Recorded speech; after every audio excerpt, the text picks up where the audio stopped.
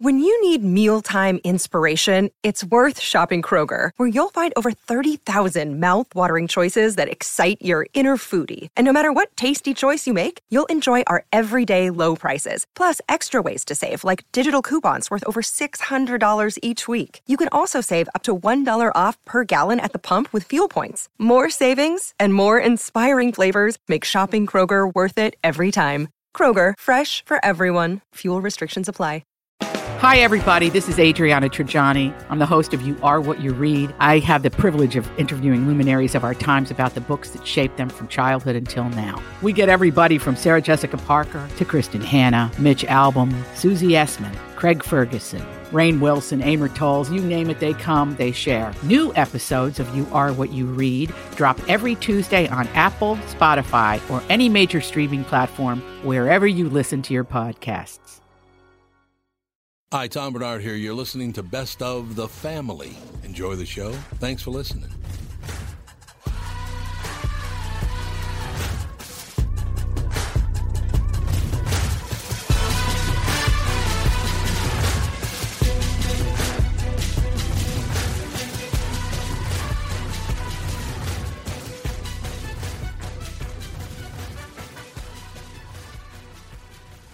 Michael Bryant, Bradshaw and Bryant, what's the latest? We're just trying to represent people who've been injured through no fault of their own. We're trying to talk to them before they talk to an adjuster or before they take a settlement that isn't something they should get based upon their injuries. How many people are out there in different, not in the law business, that love to run around scaring people before you even get to them? Well, adjusters want to settle cases and they want to close files. So based upon that, they do what they have to. I think they probably act as attorneys where they're not attorneys, and they try to explain people's rights, or they give them a certain view that if they look at it. And what I always say is this: if the adjuster really truly thinks the offer they made makes sense, they'd have them come see us. And that's exactly my question: is you have to understand who has your best interest in mind, correct? Well, you want to know what your rights are. Whether or not you decide you're going to hire us or not, that's a choice. It's a free consultation, and you want to understand what all your rights are and what coverages you have. And plus the fact I hang out with you, so you got to be a good guy if I'm hanging out with you. Maybe. Okay. Ladies and gentlemen, Michael Bryant, Bradshaw and Bryant.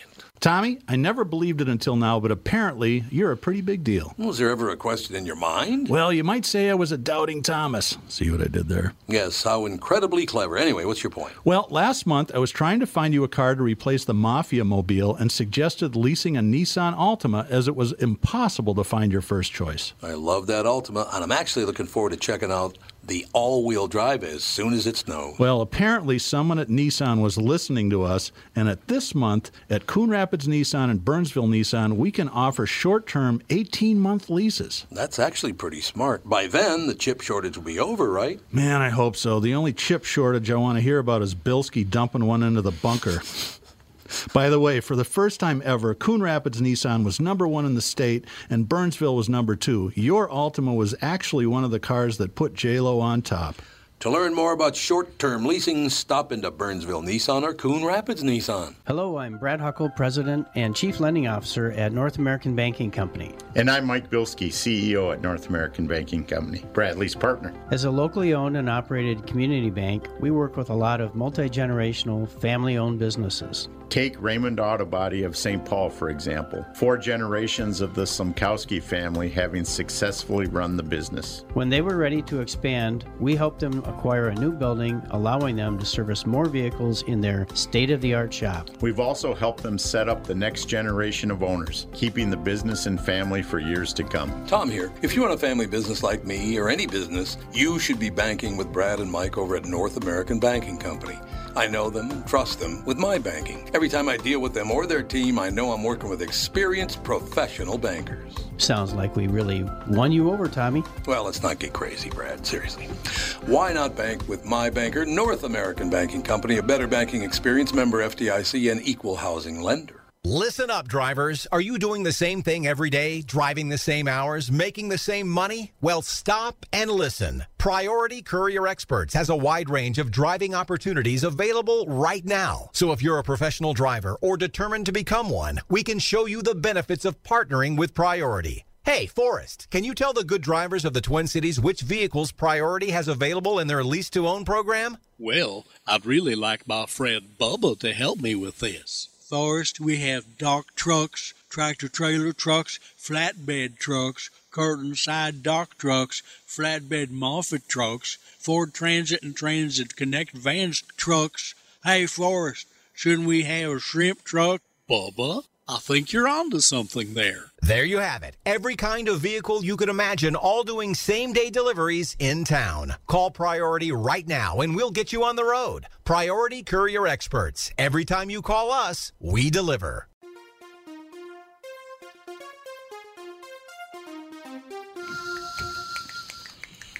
We are back, ladies and gentlemen, our special guest. Matt, you pronounce your last name Richtel or Richtel? Richtel. It is Richtel. I wanted to make sure we got that right.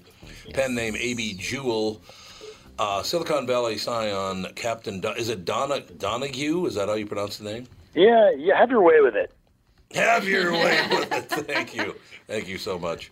Silicon Valley Scion, Captain Don Donahue, is dead under mysterious circumstances. In fact, I didn't know he was dead because I would have just pronounced it however I wanted. He's already dead, so you know. Yeah, I mean, he can't sue you. Exactly. In fact, he might have might as well have been, or he might have been murdered. Just ask Captain Don himself. He's been sending messages about his suspicious death from beyond the grave. All right, Matt, I'm going to shut up now and listen to the story. He's been tweeting from the afterlife. Oh no! Tweeting so Donald Trump will baby. never stop. Oh God, it's probably true. So he's been tweeting from the afterlife, or so it seems. So what's up here, Matt? Well. First of all, you've got a serious journalist who decided that it was time to be less serious. Okay. Can I speak about myself in the third person? Of course, absolutely. I just did it. So I decided to write a comedic detective novel because I couldn't take it seriously every time someone in Silicon Valley said, "This is revolutionary." Let me tell you, Tinder for dogs is not revolutionary. So I started to write this detective novel, and one of the topics that people out here talk about is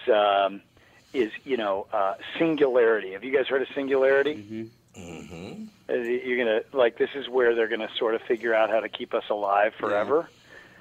So this book is called The Man Who Wouldn't Die. I wrote it under a pen name, A.B. Jewell, and there you got your classic Silicon Valley detective going back, to like Raymond Chandler. Ooh. Everyone around the classic Silicon Valley detective's always been greedy. And in comes the femme fatale to his office and says, "Hey, my dad's been murdered. I can tell you because he's been tweeting from the afterlife. I was murdered." And of course, our detective, like detectives have always said, is like, get out of my office. I just want a good black cup of coffee. And unfortunately, in Silicon Valley, you can't even get a good black cup of coffee. You can get a latte with echinacea and wheatgrass in it. So he's already having a bad day. And then he has to go down and unravel the mystery. Has Silicon Valley discovered life after death? And has someone who discovered it been murdered for the innovation? That's a great idea. That's a really good idea. I really like the idea. I just there's all kinds of great stuff to read here, and I really love that. As a matter of fact, William Fitzgerald, Fitz, he's a world-class detective, tough, stoic, carries a big fist and a flip phone. I'm jealous because you know what? I'm telling you, Matt, I want a flip phone. I'm sick to death of everybody. Oh, God, I hate that screen so much. I can't even tell you.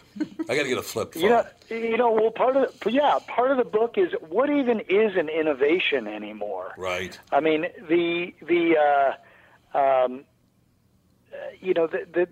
is a place, Silicon Valley. Look, let's concede. It's done a lot of great stuff. Yeah. So, full stop. But, the way I think of it is we can afford to laugh at ourselves because Lord knows we can afford everything else. And remember the old, so this book sort of marries that old school detective with the madness of this place and how self-serious it is. You remember in those books there was always like a high-speed car chase? Sure. Well, in In The Man Who Wouldn't Die, when the bad guys come after Fitch, he's our detective, it's in a super slow-speed car chase because the traffic is so bad. And the bad guys, they've discovered the most important thing you can own as a bad guy in the Bay Area is a Mini Cooper, because you really need both to be able to slip through traffic, but really there's a huge premium put on parallel parking. It's so hard to find a spot. So the entire kind of detective novel and the bad guys have been flipped on their head by the kind of the circumstances of this place that is taking itself far too seriously. Yeah, and that's the one thing about it. We were just talking about the TV show Silicon Valley, which is phenomenal. Love watching it. Although I miss T.J. Miller on there. T.J. is, he's not really a friend, but he's an acquaintance. He's very funny. And he's very funny. But, yeah, I understand that, Because you know people. Yes, there you go. Yeah, you know people, right. But I just love the arguments they have. One of my favorites is when one of the guys decides he's going to save the planet because he's going to drive a Tesla, and one of the other guys points out in that really dry voice of his, you do realize the electricity that you use to charge your car is created by burning coal and fuel. Yeah. So totally. So it's like there's all these like mini strange hypocrisies and overstatements in the place. One of the in the book, one of the grandson of the guy who's dead or not dead, that remains to be seen, has started a business called Froom. And what Froom is a business that is involved in naming conference rooms for places like Google, because he says, and I can find this. It's not good to laugh at your own stuff, but I do find myself laughing at this because people do name their conference rooms, and here. So you guys talk amongst yourselves for a second, because I got to tell you what this guy from Froome says. Okay. All right? You guys talk. We'll get I got to find the spot. I'm doing it. I'm looking through the book. I'm going to read one thing. And here I am. Oh, you got it? Yeah, you guys talk. Talk about how funny I am and how much people should buy the book. Anybody that comes up with the word barista-ristas who serve instant coffee and instant patents. Yes, a drive-through law firm. You've got a barista-rista, half lawyer, half barista. So you can get a latte with echinacea and wheatgrass while suing somebody in a patent dispute. That sounds like a dream come in a true. Drive-through. It's a dream come true. This book's and you know what they call that? Yes, they call that an innovation, my friend. That's an innovation? Okay, that's good.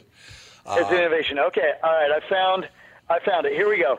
He goes, this guy who runs Froome, they named cancer. He goes, you think it's an accident that Google keeps generating new ideas, brilliant new ideas that actually have the potential to generate revenue? No way. Listen to their conference room names. Mandela's Sandals, Sans Permit, the Mad Hatcher.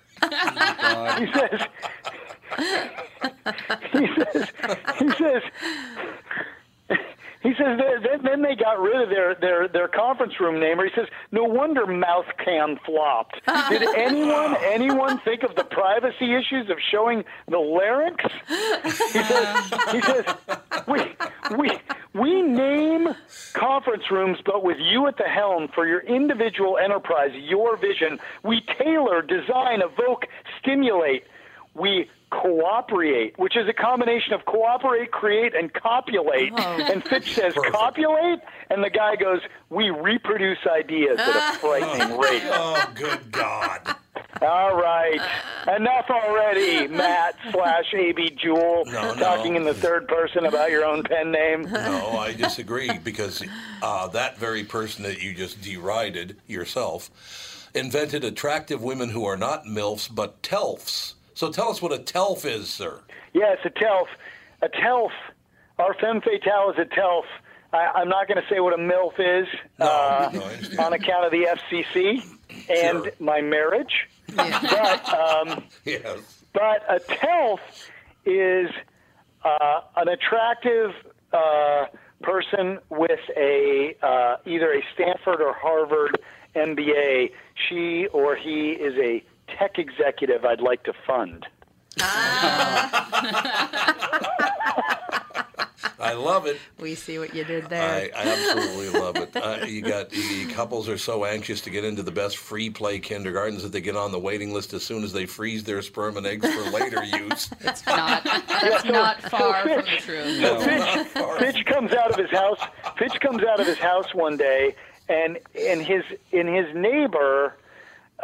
His neighbor and his wife have the same. His neighbor and his wife have the same name, spelled exactly the same way. It's one of those like really fancy modern names, and Fitch, our detective, can't tell which name is which, but of course there's some mythical pronunciation. So he's always mixing them up.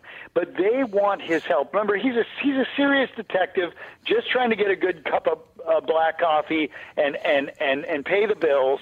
And they are desperate for him to get their frozen egg into the waiting list of a free play certified kindergarten, because you don't want to wait. Right.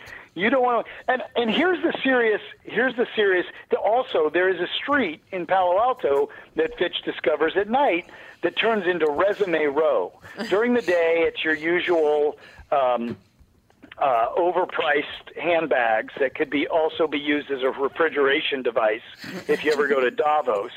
And at night it turns into Resume Row, where cat callers are begging you and your child to come in and raise their SAT scores while also learning an instrument to get into college. Sure. And yes, naturally.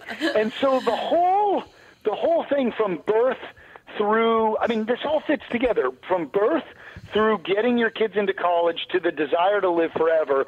Sort of the humor sort of preys on this overly ambitious view of the world that has left aside the most basic question, which is, in the pursuit of wealth and longevity, have we lost track of happiness? And honestly, Tom and gang, I will tell you that for all the wonders of Silicon Valley, you have to wonder, put used in a different context, you have to wonder whether we've lost track of the big picture here. I was going to ask you about that, too, because it's getting to the point, honest to God. Well, you work for the New York Times, correct? Yeah, I work for the New York Times. So I used to, listen, you guys, I had to laugh because for years I would go to like a press conference and there would be someone on the stage in like a black turtleneck and jeans and say, you know, this wireless pen will change the world.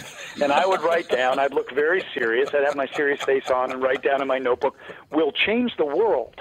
You know, in the meantime, my head's doing somersaults and I'm wondering if it's too late, you know, to apply to medical school. And even though, look, there was no way you can tell that I was going to get up early enough to go to pre-med classes. So that ship sailed, and I'm afraid of the sight of infection. But I have very seriously covered this place. And I don't know where I was going with that, Tom. Come at me again. The only reason I bring up the New York Times or the Star Tribune or the Pioneer Press here in Minneapolis and St. Paul, whatever. Great papers, by the way. We just cannot seem to stop pointing out how horrible everything is, and we're all going to die, and everything's horrendous. It's a little hard to smile in the morning when I get up and read that. I want to pile onto that. I mean, look, I cover this stuff, but I am troubled by the crisis-driven nature of media, and I think we are all to blame to an extent. And I think that I tweeted the other day. In fact, listen to this. This is on the front page of the paper today. It says, "Fewer of the world's children are dying, but many remain at risk."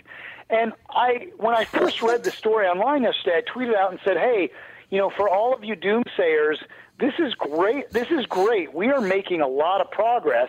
When I looked at the headline this morning, look, I'm not going to criticize my employer, so anything that happens next in this sentence is said by my A.B. Jewell. Yes, Thank you.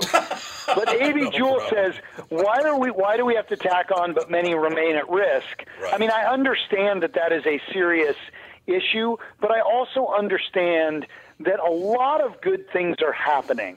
Yep. And sometimes maybe in all the marketing noise, we've just it's hard to focus on many of the actual pluses in the world. I don't mean the fake pluses that I'm making fun of in this book, but the real pluses, like the increases in lifespan, the way people have awakened to new habits around eating or sleep, the way we are finding new ways to make relationships work, the fact that discrimination and misogyny have been uprooted in ways over the last 50 years that were unthinkable. I mean, we're 200 years from a civil war, and we've made so much progress. So I actually am a cup half full person, believe it or not. I'm loving to hear that. Do you have a few more minutes? I need to take a quick break. Do you have a few more minutes? Because I'd like to talk to you more about that and more about your book. Yep, I'm here. You have time. Great. We'll be right back. More with Matt Richtel. A.B. Jewell, ladies and gentlemen. A.B. Jewell. A.B. Jewell, the man who wouldn't die, a novel.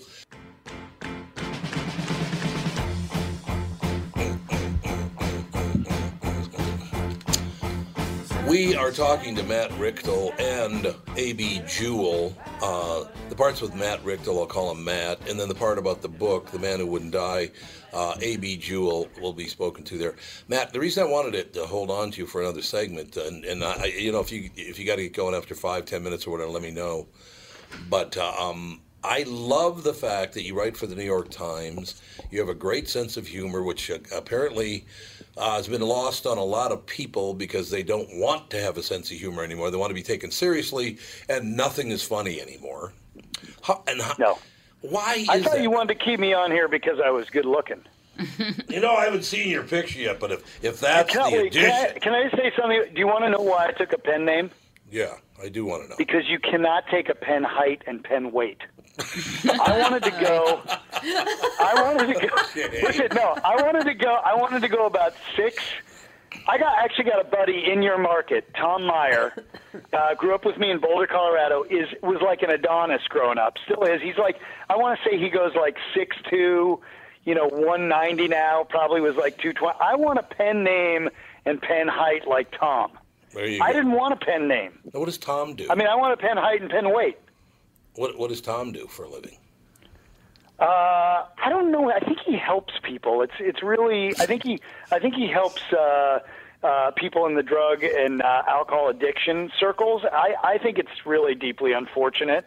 Yeah. I mean, there were so many careers where he could have made, so much money sucking off the teat of humanity. But I don't know. I just don't know what's happened to people anymore with their goodness. It's just it's enough of that. Enough of that goodness. I want to bring up 2 things to you because I also do a morning show in the market here, and we've been looking at some stuff lately. And I read the headlines because I don't pre-read any stories. Like when you sent the descriptor of your book and who you are and all the rest of it, I don't pre-read that stuff because I want to have a natural reaction to it. Yep. I didn't know you were going to be funny as hell. So when you were funny as hell, it was a great surprise for me, And an utter disappointment at the same time. Well, no, we'll be the judge of that. We'll see what happens in the next 10 minutes or so. Okay. But here's the problem I have reporting the news now, Matt. And for the New York Times, and it's got to be the same situation. But I get up and I read that our own. I got to explain something, Matt. First of all, I'm pretty much a centrist. I don't really lean hard left or hard right. I like Democrats and I like Republicans. I like libertarians. The far edges, I'm not wild about either one of them. But so here's what I read. Ilhan Omar, who's our congresswoman from the state of Minnesota, said that on September 10th, 2001, she fell asleep and she woke up the next morning as a suspect. Okay, and I thought that's really bizarre to say something like that. And then I read this morning that our president, Donald Trump, said that Cokie Roberts was a true professional and a great. I think he just called her a true professional, and then he had to add, but she was never nice to me. The woman just died. Do you really have to point out that she was never? Who cares? He's nothing if not a narcissist. Oh, my God, these people. I'm a victim. No, she's mean to me. No, I'm a suspect. Everybody's a victim now, Matt. Why is everybody a victim? He's choking. Like you.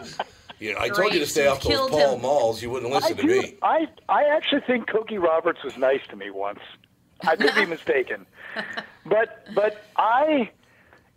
first of all, I want to echo something you said. I mean, I try to walk into every conversation without prejudging. Yeah, good. And the reason I do that is because I do find that there are remarkable, thoughtful people all over the place on every side of the aisle. Yep.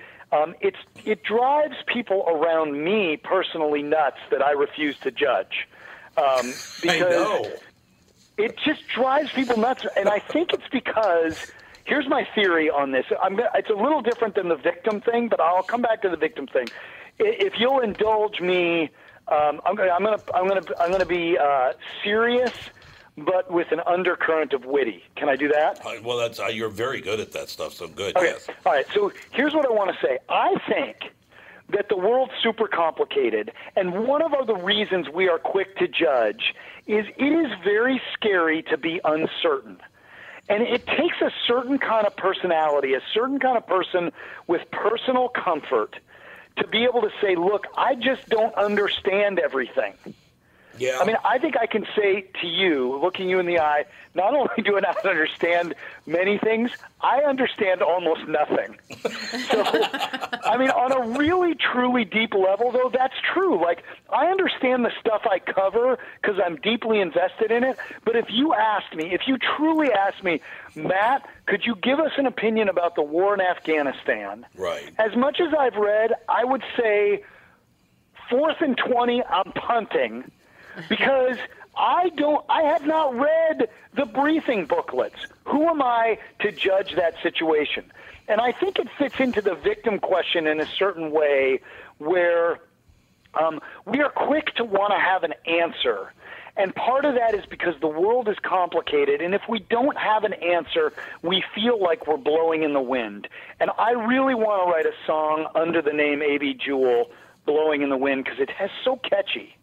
Yeah, well, absolutely. Blowing in the wind. Right. There's a guy named Bob Bob Dylan. Does that resonate at all? That we're quick to judge because it's scary to feel uncertain? Yeah, but you know what? The problem I have with that, Matt, is that I grew up, in an interesting way, and I'm pretty much not afraid of anyone or anything. So for me, to see that happening makes me really uncomfortable because, like, what are you afraid of? What are they going to do to you? Right, so I just want to first I want to say I take a little. You said you grew up in an interesting way. I doubt from what I've heard that you did grow up. I think you're in a state of arrested adolescence. Thank you very much. I like this so I just got to call you on that. But I want to say when you say you're not afraid, I know what you mean. You mean that on a core level, you're not scared that you're going to be thrown off by something. You are who you are. Is that what you mean? That's correct. That's exactly. So I think I actually think that we are challenged as a species in many people feeling confident in their skin, and so what they do is they put on armor, and that armor can be strong pronouncements about what's right and wrong to look like they are more confident than they actually are, and that's just flat out fraudulence. It is. You're 100% but now right about we're getting away from we're getting into like serious stuff, and then people are going to forget I'm hilarious. No. They should buy the book. We're going back to it right now because the only reason I brought it, I want to close. No, I like this. I really do like that topic. I know you do. You're a smart guy. Why don't you have your own TV show? I don't care if it's on CNN or Fox or MSNBC. Why don't you have a half an hour news show where you could maybe talk some sense into people? What do you think? Oh, that would be that. Actually, that's a really great question, and there's a very serious answer. I would have to own pants. Okay, well, no, you're behind the desk. You'll be all right. My daughter says, I drop her off at school. She's like, Dad, please get some pants. That's not good. No, man. It's actually. Can I say something serious to that point you just made? Absolutely. Like, I think it's hard to be interesting all the time about serious issues. And one of the reasons I think that 24-hour news, whether on paper or on TV, has become a challenge is because we are not always, because there's not necessarily enough substance to carry us. So the challenge of doing a show every day, and I'm not overtly condemning you, just, very subtly. Sure. No, but I'm really not. But the understand. challenge of doing it, you would know better than I, is it's hard to be inspired all the time. It is. And I think what winds up happening is you then watch those 24-hour news shows, and they have to make hyperbole out of lots of things to meet the bar of being interesting.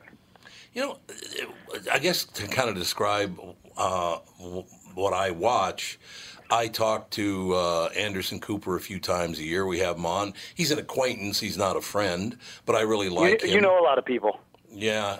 Well, because I've been doing a morning show for 34 years. I've been in business for 48 years. But so I really like Anderson Cooper.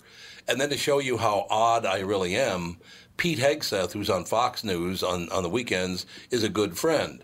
So you take Pete Hegseth and Anderson Cooper. I don't think those two would agree on anything, yet I really like both of them. Well, tell me, what are they? What is it that you, if you had to characterize what you like about them off the air, you would describe it as what? Okay, in Anderson Cooper's case, any man who sits on national television and begins crying talking about his mother who just passed is my kind of guy, because that's what a real man is. Okay. I love that about him. That he has a sensitivity that I really, really admire. And Pete Hegseth, to me, and like I said, he's actually a friend. He actually cares about everybody living the best life they possibly can. And it does upset him that people get so wound up about nothing.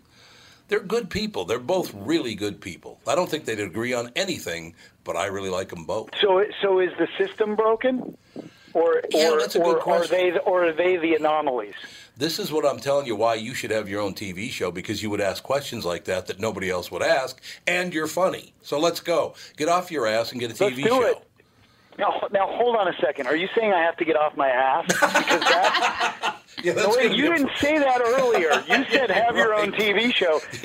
Actually, truth be told, I have been asked on a number of occasions to do. I was once asked to be hired for TV and then to do some radio. I don't know how you do it. I would love to interview people on issues of substance. Yes. But I don't know. I don't even know how one goes about that. Well, I might be able to mention it to a few people. You would be really good on they haven't shown me your picture yet, so I haven't seen. You're the handsome devil that you are. I haven't seen the picture yet, right. But I'm just assuming that that's the case, so that's not going to be a problem. But actually, let's be clear. A.B. Jewell is phenomenally good looking. Oh, okay. Matt Richtel, I would characterize more as sort of suave and handsome. Okay. There's a significant distinction there. Both are sort of irresistible, but in their own ways. Yes. Matt would say, Matt, look, both are happily married to my wife, I think, which is illegal. Wonderful. Which is beautiful and illegal, and involves some role playing. But if Matt were single, he would, you'd go on a date and he'd look you in the eye and he'd say, I really want to hear about your day. And if A.B. Jewell were single, he would probably say, aren't you going to finish that next tequila shot? So that's what I'm saying. Both are very, very important personality types. I understand that completely, and they meet in the middle nicely. I do understand your position. You want to enjoy your life. You love to write. You're a very, very funny guy.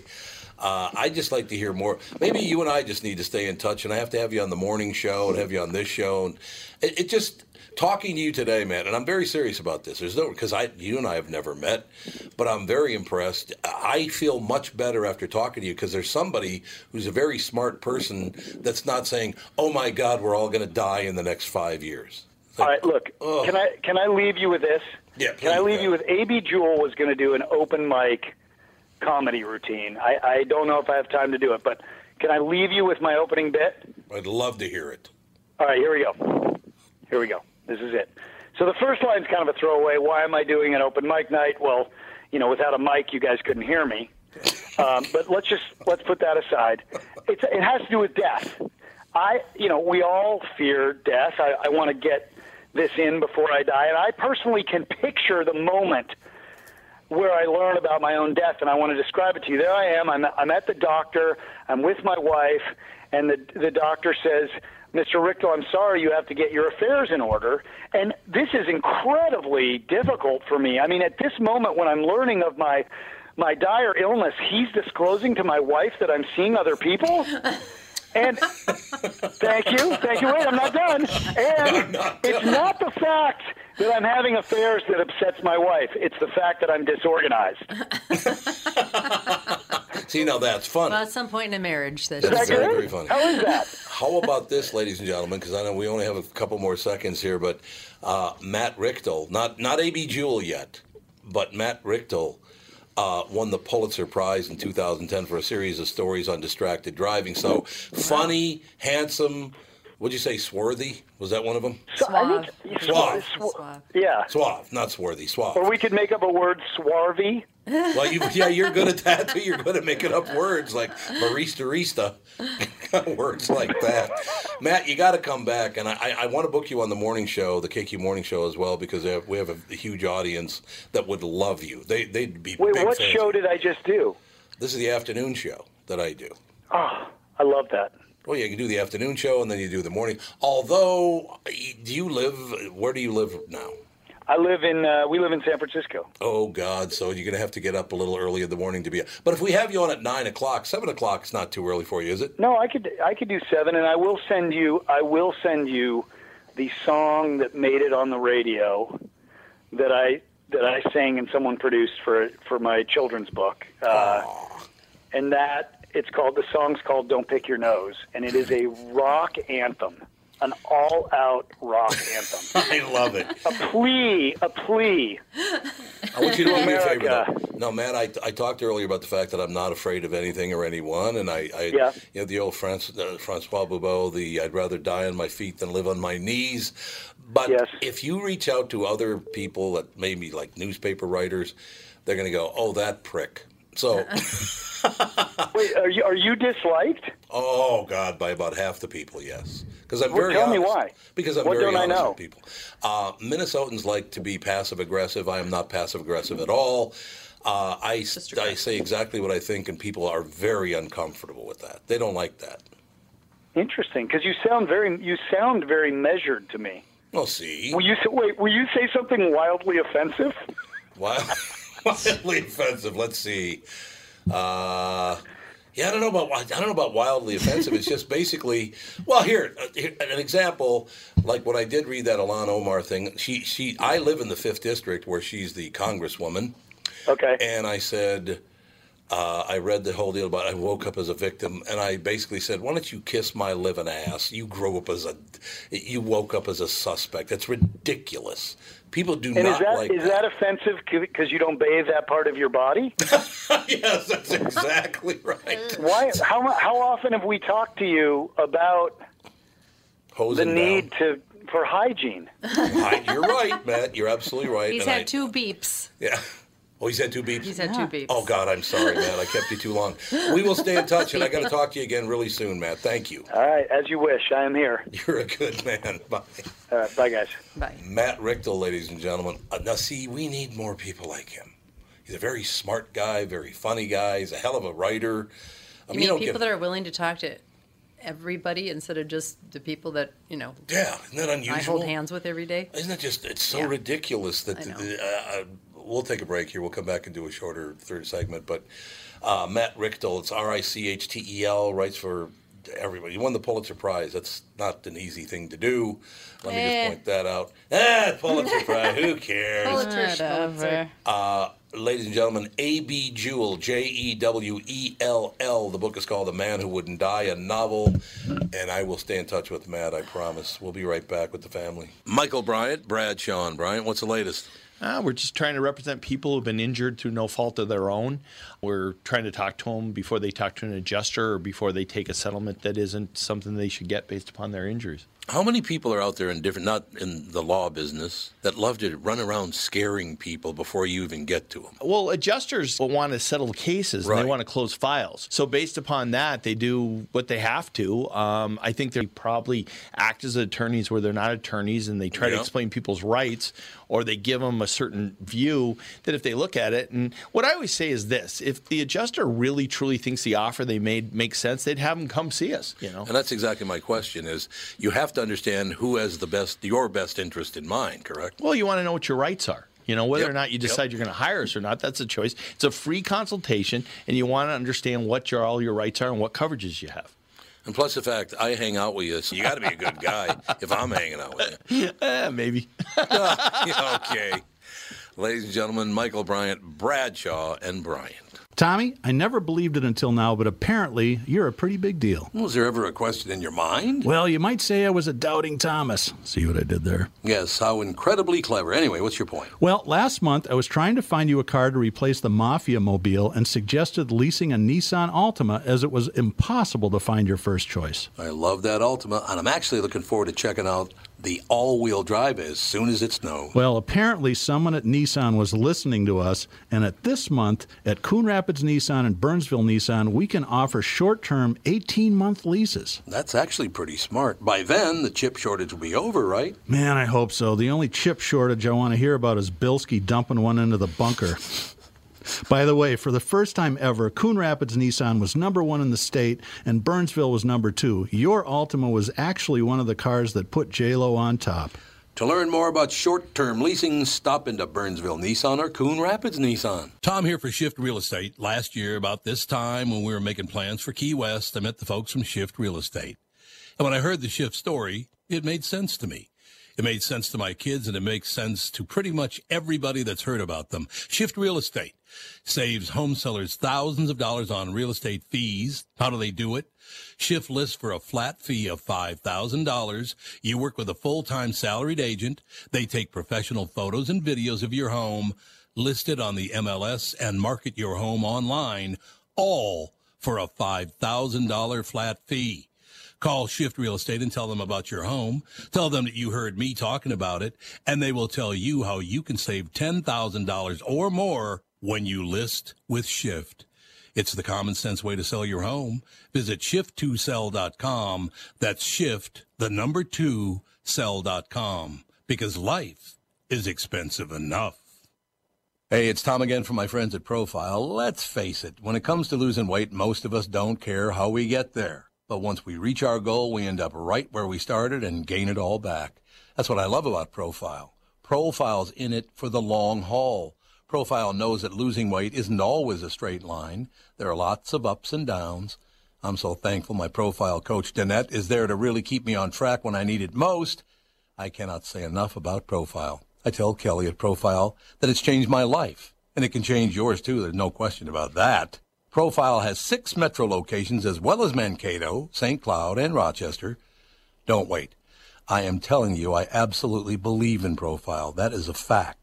Call today or visit profileplan.com for a location near you. Visit profileplan.com. That's profileplan.com. Oh, and mention promo code KQRS for a special discount. Profileplan.com. That's profileplan.com. Hey, I just got out of the meeting. I can't even tell you how different it was from what I expected. Well, you know, I'm uncomfortable interviewing in the first place, but I didn't feel that way there. Everything they said made sense to me. Yeah, and Priority is the largest same-day delivery company in the Twin Cities. And after all these years of doing it for someone else, I'm ready to be part of something bigger. A job? That's what I have now. You know I need more. Driving is what I do, and Priority Courier Experts is where I want to do it now. I know, and that's the best thing about it. I could never afford to buy a truck like that on my own, but tomorrow, because they believe in my skills, I'm taking out the first brand new truck that I'm going to own on the last payment. I can't wait to be in their fleet. I can't wait to be the next expert on the road. Yeah. After 20 years of driving side by side on the road with these guys, of course I'm excited. And all I did was check out Priority.com. Easy. Priority Courier Experts. Every time you call us, we deliver.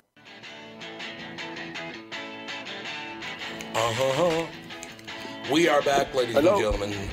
We are in a situation where we've had great guests on this show this afternoon, and now we turn to an Italian, so it can't be that great. An Italian in Italy. An Italian How in more Italy. authentic can we get?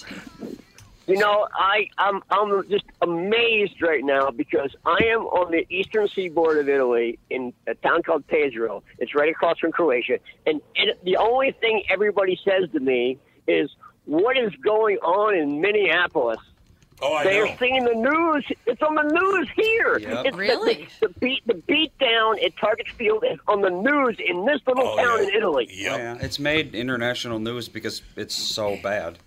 And because we ignored it in the town of Minneapolis, St. Paul. Disgusting. You know what happened last week, don't you? It's embarrassing. It is embarrassing. You and I talked about it 1 week ago, about those beatings. You showed me the video, and we talked about it on this show. Apparently that night, Tom Lydon did a story on it, but everybody else ignored it.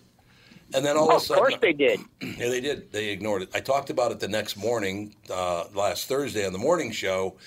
And then all of a sudden, I'm sitting there watching Fox News, and it breaks on Fox News nationally before the newspapers here would even cover it. Well, here it's on CNN World. Unbelievable. They show the whole video. They show the video. They show him riding a bicycle over the guy's head. It's such an embarrassment. It is a huge embarrassment. I just was looking on Twitter, and the New York Daily News says, lack of cops cause devastating Minneapolis crime spree. There you go. Gunmen, robbers, and sexual deviants are running amok in Minneapolis, and there aren't enough cops to stop them. There you go. Gee, I wonder why. A New York publication. So after all that happens, if you were the mayor, would you do this? So in 2 hours from right now, your time, Mayor Fry, Jacob Fry, is going to announce his new grand plan. And I'm not serious. I'm serious. This is going to happen today. You will see it. You can pull it up. He's going to announce he's giving any criminal who's been arrested an alternative to a cash bail. So instead of you need money to get out of jail, you can agree to meet with a counsel, with a social worker. Why are we coddling criminals now in this? But I'm telling you, it's going to break today. You're going to see this story all over Minnesota today. Jacob Fry, his news plan, instead of you have to pay to get out of prison, to get bailed out, you can just sign a thing saying that you will meet with a social worker once a month. Oh, my God. And I'm sure that'll happen. Those people that actually got charged with those beatdowns are already out of jail because none of them they only got charged with robbery. That's the only charge. I looked at every one of them. And yes, only robbery only. And almost every one of them got charged as a minor. Only 3 got charged as adults. How did they not get charged for assault? Nope. No, nobody got charged with assault. Only robbery. Right there on I video. looked at everyone. You can pull them up. Wow. You can pull them up with Hennepin County Sheriff. Because remember, every felony, they are felony robbery charges, but they're juvenile. It's juvenile felony charges. Yeah, it's so totally they'll get no time. They're juveniles. The people that were over 18. And they all, what the funny thing is, they all identified them through face recognition because they're all convicted felons. Oh, my God. Well, there you go. Isn't that just, we're protecting these people and leaving the people that own businesses in downtown Minneapolis to twist in the wind because nobody wants to go downtown Minneapolis after dark anymore. Yeah, I give it 10 years before a militia takes over Minneapolis. Tom, that Target Field beatdown was midday. I know. It was midday. Yep. Midday. It was. You're absolutely right. It was 3 p.m. So it's just not a night anymore. No, it's not. not. And I'll tell you, to be in a little tiny innocent town this town that I'm in right now is the most innocent town in the world. For the first thing they say, where you're from, and you say Minneapolis, Minnesota, and they go, oh my God, we've been seeing it. Just everyone. I'm just blown away. Blown away. They are talking in the United States about the fact that your buddy, what's his last name? It's not Abundando. I always think he's the Godfather's buddy. What's his name? The chief of police. What's his name? Oh, Rondo, yes. Rondo. Okay, well, Rondo, they said on Fox News, national news, that Rondo wants 400 more cops in the city of Minneapolis, and Jacob Fry doesn't want to give him 18. 18. And really, if you look at the actual what he gave him, it's not even 18; it's only 7 because he gave they abolished the traffic division like 4 years ago. So he gave him 3 traffic cops, and he gave him a detective and a couple MPD secretaries. So they're not even street cops. It's not going to do anything. Well, and what good is a cop if no one ever goes to prison? Right. They're just out immediately. Who cares? Well, that's a whole other story. And what's funny is, Mike Friedman is the Hennepin County attorney here, and people don't realize this. All felony arrests in the city of Minneapolis get kicked to Hennepin County. The city of Minneapolis does not prosecute felonies. Because they don't have any prosecutors. Right. So Mike Friedman automatically takes them. He's sorry, I hate to be political, but he's in the pocket of the Democratic Party. Well, they have they put out the budget for this. $75,000 in the 2020 budget. It's a one-time funding. $25,000 will go to the city attorney for people charged with non-domestic, non-DWI misdemeanor offenses. These funds will go to pay for the social workers for these criminals to check in. So we have money for social workers for criminals, but not for law enforcement. Mm-hmm. Oh, well, Jesus. what I heard, I can't give my source, but the person who called me today and told me that Jacob Fry's going to announce this in 2 hours, that he's going to let criminals not pay bail anymore and just agree to meet with a social worker.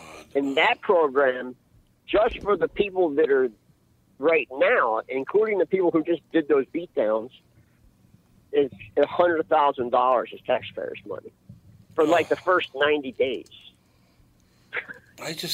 When are we going to learn that people are going to get massacred in the streets in about another month or two if it doesn't stop? Well, apparently Fry, he proposed to add 14 officers to the force citywide, but said publicly he'd like to add more, but is unsure if it would pass the council's approval. The city council. So those are the people you need to start voting out. You don't vote for the city council. I thought the Met Council. They're appointed. The Met Council you don't vote for. How long will it be before big companies start pulling out? Medtronic has already pulled all hospitality out of downtown Minneapolis. Isn't that just sad? They're destroying that Medtronic city. is one of the biggest medical devices companies in the world. Mm-hmm. They did all their hospitality downtown, hotels, dinners. They pulled it all, 100%. They pulled it. Polaris. Sad. The CEO of Polaris got pulled out of a cab. Yeah, he did. And beaten on Nicollet Mall. He did, yep. I saw that happen. And we're doing nothing about what's going to happen is the taxpayers in the city of Minneapolis are going to have to rise up and say, we've had enough of this. We can't go to the band shell anymore because somebody burned it to the ground. We can't go over to the warming house over at White Earth Lake or Bede-Makaska or Calhoun or whatever you call it this week. Nancy called me yesterday. She had to go to Target on Nicollet Mall. She called me and she goes, the Target in Nicollet Mall is literally a homeless shelter. She goes, it was so unbelievably bad, like so bad. That's a tenth of Nicollet. Mm-hmm. Right in the city corridor. But it's really bad. Right in the center of the city, and they're just it's all homeless. It's Target, man. It's their world headquarters. Oh God! What is the upside of this ass kissing? What is the upside of this? Because I don't get it. I'll tell you, Tom. This is what it is. People think it's just mayhem and nothing's organized, but people like Jacob Fry. Remember, Jacob Fry was an attorney from right outside of D.C. in Virginia. He lived in Virginia. He was an attorney. He married a lobbyist. He moved here. First year ran for office. He's a career politician, and he knows he's not some dumb young kid. He knows exactly what he's doing. But he's harming the residents. It's nothing new. These people have done it before in other cities, San Francisco, Chicago. He's playing the same play cards. Mm-hmm. He's going to destroy the city to climb that Democratic National Platform ladder. Right. That's what he's doing. Well, when are we going to? It's been done 20 times. But I mean, he's playing the same play card. But it doesn't make any sense that people want to promote people that wreck a city. I don't get it. We're in big trouble. We are in big trouble. All right, young man, get back to bed. Or what are you going out schweeling tonight? What are you doing? No, a storm's rolling in actually. Oh, it is. And the Adriatic Sea is usually literally like a pond because the Croatia is just 90 miles across, and it's literally always a lake. And right now it's raging because a storm's rolling in from the Croatia side. So it's pretty cool to see. I've never seen it before, so it's pretty cool. I understand that. Are you going to be back? I'm here motorcycle, looking at motorcycles. Right, but when are you going to be back next week? Yeah. I'll be back next week. All right. Well, enjoy your time. I'll come back on Tuesday. We'll talk to you next week. It's good talking to you guys. And I don't know if you can talk sense into anybody in Minneapolis to vote. Please try. I will try my absolute best. I want to get Michael Bryant's opinion on this new no bail thing. Because that's his business, man. Yeah, it is. You're absolutely right. And they're going to give people, you know what? You don't have to call a lawyer and get bail. Just sign this paper saying you'll meet with a social worker every month. And then they don't show up. You know that. That's the other part. I promise I'll be good this time. It just puts them back on the street so fast. Oh, God. What are we doing? They're going to laugh. They're going to sign the paper and laugh all the way home. I feel like the last comic at the Comedy Store at 1:30. They come on at 1:45. That gives all the bad news. Yeah, pretty much. All right, pal. We'll talk to you next week. All right. See you guys. Thanks a lot. L.A. Nick from, is it Tessero or Tessero? I don't know. It's one of those. Puttanesca. I cannot believe that we're doing this. You commit crimes and you get to walk because you promise to go see a social worker, and you're never going to do it. They're not going to go see it. The taxpayers are paying for the social workers. And we're paying for the social workers. So these people commit crimes, and we pick up the tab for them. Okay, so all of these people are under 18, right? Most of them are under 18? Most of them are, yeah. Well, okay, so why aren't their parents like, okay, what are we going to do with these parents? Because they prey on people. That their parents allowed the children to develop into the pieces of crap that they are. They're horrible people. I'm sorry. Well, shouldn't their kids be taken away from them? Yeah, well, good luck. And the parents should pay for it. Yes. Yeah, you pay for God. it. All right, we're going to go home and cry into our pillow now. I used to love Minneapolis, St. Paul. I used to love going downtown. It just breaks my heart what and we warned them 30 years ago that this was going to happen. Nobody listens. They did not listen. All right.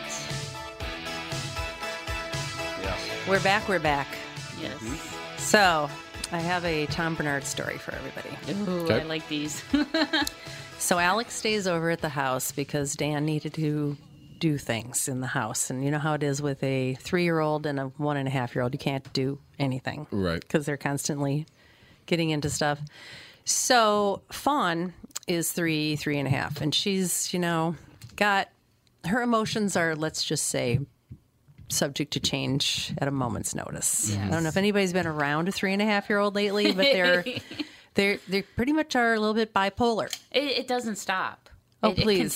It continues. I'm dealing with teenage girls. Teenage girls, yeah. But at least you can take stuff away from a teenage girl. You can say, like, you're not driving the car until you stop acting like this. Or you can say, no cell phone. Right. Toddler is like, what are you going to do? Yeah, no food. No food, yeah. No food and go to bed. They're like, fine, I don't care.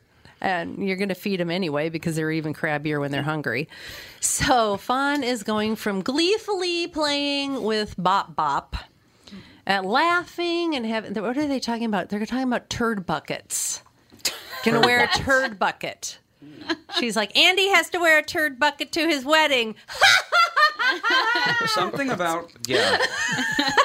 I mean, so they're... That whole topic, just all, like, the words alone. Oh, yeah. They don't have to mean anything. Yes. Well, and Dad feeds into the whole potty humor thing so much. Yeah. It's like they talk about farts and turds, and that's just hilarious. And I'm like, really? Do we have to? And anyway, so Fawn's laughing gleefully, and then all of a sudden she does this. She just turns like a switch.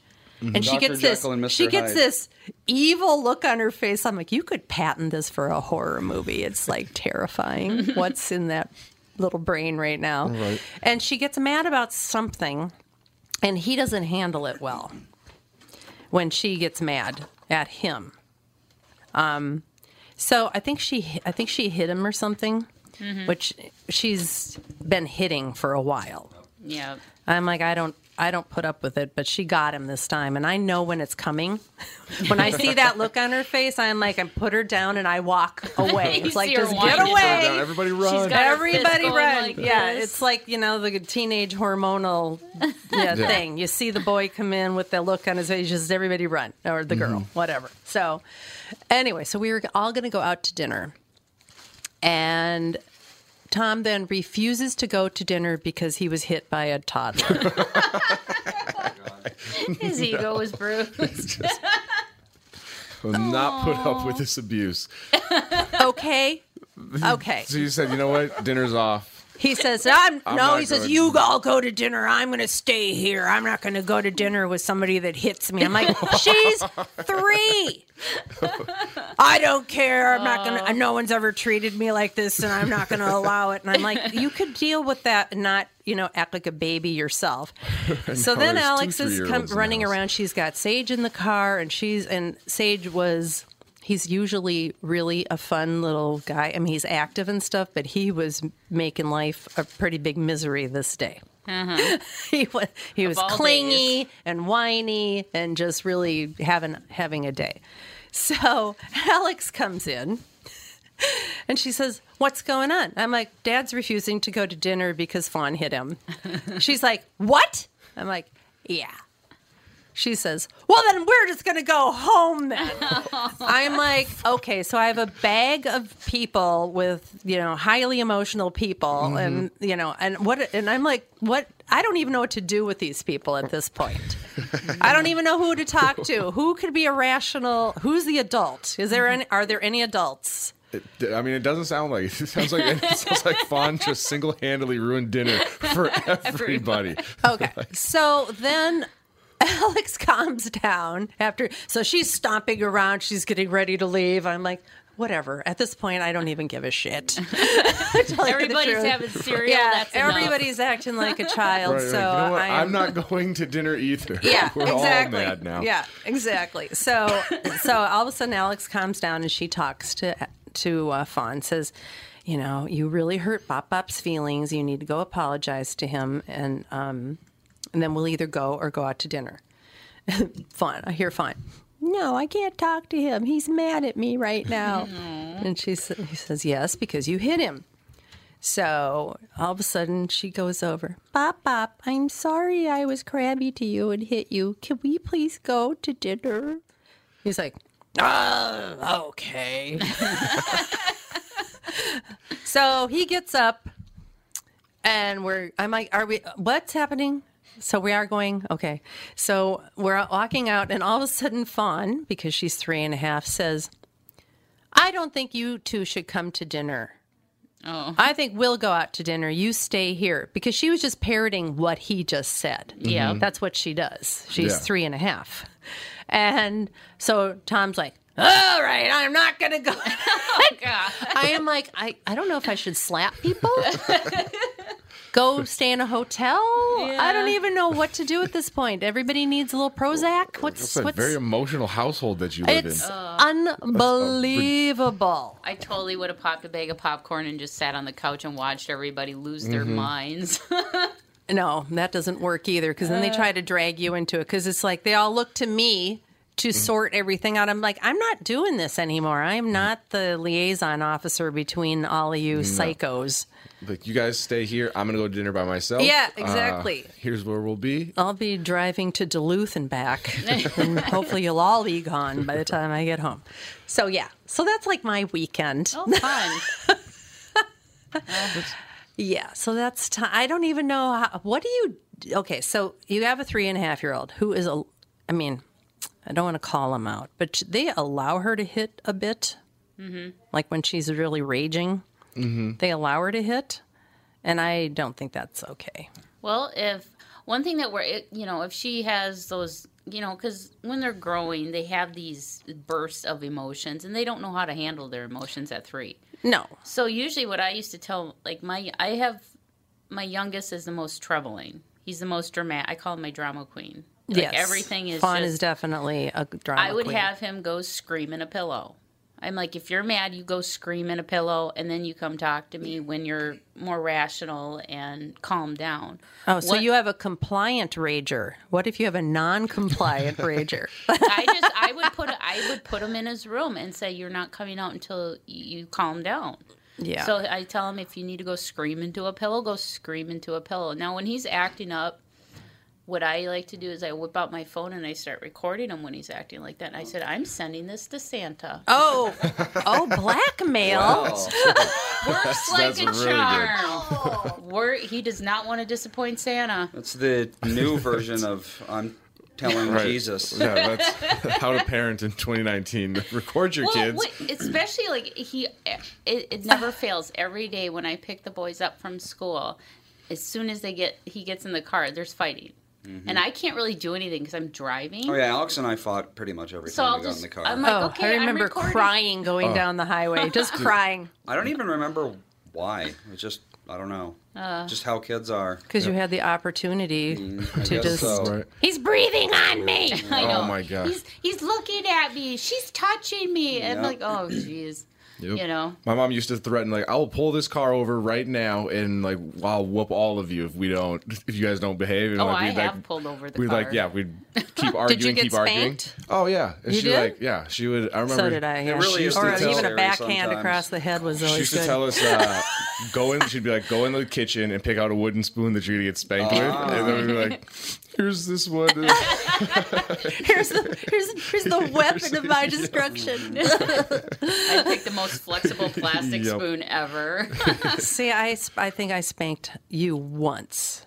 Yeah, you once, because you were like, I don't know, you were completely out of control. And I remember you actually came up and thanked me afterwards because you were like, I was completely hysterical. I needed somebody to do something. I had emotional problems when I was a kid. Well, most kids seem to, but it's hard. I was especially just, I don't know. Yeah, you were very I don't know where that came from. It's hard to Barnard genes. And I'll tell you right now. Kids, because each kid is different and they're going to react differently. Yeah. So, like in our household, I have 6 school-age kids, and I have to treat each one differently when it comes to punishment or having a talking to or anything like that because they all react differently. Well, see, this was the thing that was going on. Yeah, when Andy and Alex were little, you just gave her a look and she would just cry and stop whatever she did, whereas Andy would amp it up. Mm-hmm. Or you'd give him that look like, shut up, kid, and he'd be like, what? Yep. And be louder. Right. So so to him, since he was almost always in trouble and he would amp it up, it looked like I was being nicer to Alex because I didn't have to do as much to her to get her to stop whatever horrific thing she was doing. Yep. So I got you like her better than me. And I'm like, the thing is that I don't get disciplinary letters from school. She's never been kicked out of preschool. I just have to look at her and she stops. What do you want me to do? Well, I know. Just be honest with your kids. I tell my kids that. They're like, oh, you baby Max and stuff like that. He's your favorite. I go, no, he's not my favorite. It's just he's the only one that will cuddle with me still. And, but like he is the baby. Yeah, he is the baby. My middle son, Charlie, he was a perfect kid, perfect baby. I would just have to give him a look, and he's like, "Oh crap, I'm in trouble," Or if he does something wrong, and he'll come up to me in tears, and he'll tell me what he did wrong. Oh, I never had that. Yeah, he's like, Mom, I did something really stupid. And you could just see him welling up with tears because he doesn't want to disappoint me. Oh. You know? Yeah. I hear that's standard. I've never had a child like that. He's my only one that's like that, so I never told on myself till my mom. It was, teachers, I will do detention for a week. Just don't tell my mom that I was acting up in class because she is not going to be happy. Oh, they always had to know. They had to tell the teacher. Oh, yeah. Parents. Oh, no, it never worked. It never worked. I could bargain. So you weren't an easy kid? I think I was a pretty easy kid for the most part. Like, I was... Detention? Not so much. I didn't spend too much time in detention. I started, it was always, just being, a class clown that I would get in trouble for. Nothing, just disruption kind of stuff. Being distracting, Tevin. Yep. But see, now I've got the added dynamic of being the grandparent to this child who's highly emotional. And Alex likes to swoop in when I'm trying to do a little one-on-one, because I'm going to have a different relationship with Fawn than her mother is, right? Yeah. And what works for Alex isn't necessarily going to work for me, because then if I try to do everything the way Alex does it, then it's going to be like you're trying to be my mom, and that's not going to work, right? Right. Yeah. Yeah, it's a different relationship. Because I remember when I'd ask my parents rarely to babysit the kids. Remember, Andy was like, I would tell him, I'm like, your grandfather is not going to put up with you doing anything, and he will spank the shit out of you. And it's okay, because it's going to be his house and his rules, and I'm not. So you better keep, track of that. So. My dad says, so Andy comes in, you dropped him off, we said goodbye, and Andy comes up to me and says, so I understand that you'll spank me if I do something bad. And he says, yes, I will. I believe you.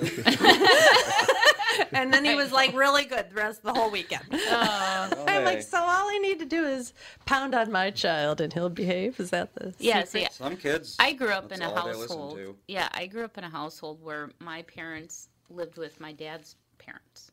So I had grandparents, multi-generational, and parents, and that was a weird dynamic. And then when my grandpa passed away, my grandmother, she was like a parent to me. She took care of me during the day, in the summer when my parents were working. Sure. So I had a third parent. So that was fun when go ask your dad, go ask your grandma, go ask your mom. So I had that going on. I remember playing that game on my parents, asking my mom. I had 3 to play it with. My mom would say, I don't know. No, you can't. Go ask Dad. Right. Dad would say, yes. Go back to Mom. Dad said yes. He did? It's like, could you, you're both in the same house, maybe you should talk. But then I got my way because they just were too exhausted with all these games. I was number 5. So my favorite thing to do was if I knew that my mom or dad would probably say no to me, convince my younger siblings, hey, you want to come do this, or you want to be able to go do this, so I know they'll say yes to you. You go ask on my behalf. We've already played that game, because if Fawn asks Bop Bop to do something, we're going to go do it. That's no problem. He'll go to the zoo. He'll jump in the corn pit at the pumpkin patch. It's like if we asked him to do he would say no way. But fine, Bop Bop, you want? Yes, I'll do anything you want, precious child. All right, well, it's time to take a little break, and we'll come back with more antics of Tom while he's away. We'll talk behind his back. Tom Bernard here for Whiting Clinic LASIK and Cataract. There's no better time than now to ditch your contacts and pitch your glasses. Whiting Clinic is the place I trusted to do this for me, and it's not just me. There's a reason Whiting Clinic is the #1 LASIK practice in the United States. Dr. Whiting's unsurpassed experience, the most advanced Contura laser technology, and lifetime coverage are all backed by Whiting Clinic's best price guarantee. Being the experts they are, they wanted to make sure you have the very best for your eyes, just like I did. Call now for Whiting Clinic's $500 off LASIK savings. If you're like me, not a big fan of glasses and contact lenses, then it's time you found out if you're a candidate for LASIK.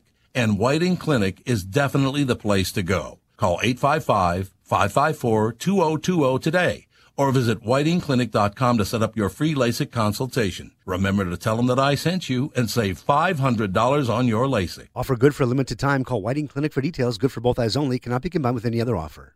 Tom Bernard here with CEO of North American Banking Company, Michael Bilski. Great to have you here, Michael. Always a pleasure to be with you, Tommy. So you're splitting the tab at lunch or pitching in on a gift for a coworker. Maybe you got to pay that football pool entry fee and you need to settle up now. What do you do if you don't have cash on hand? You could use one of those third-party transferring services. It comes with fees and takes days.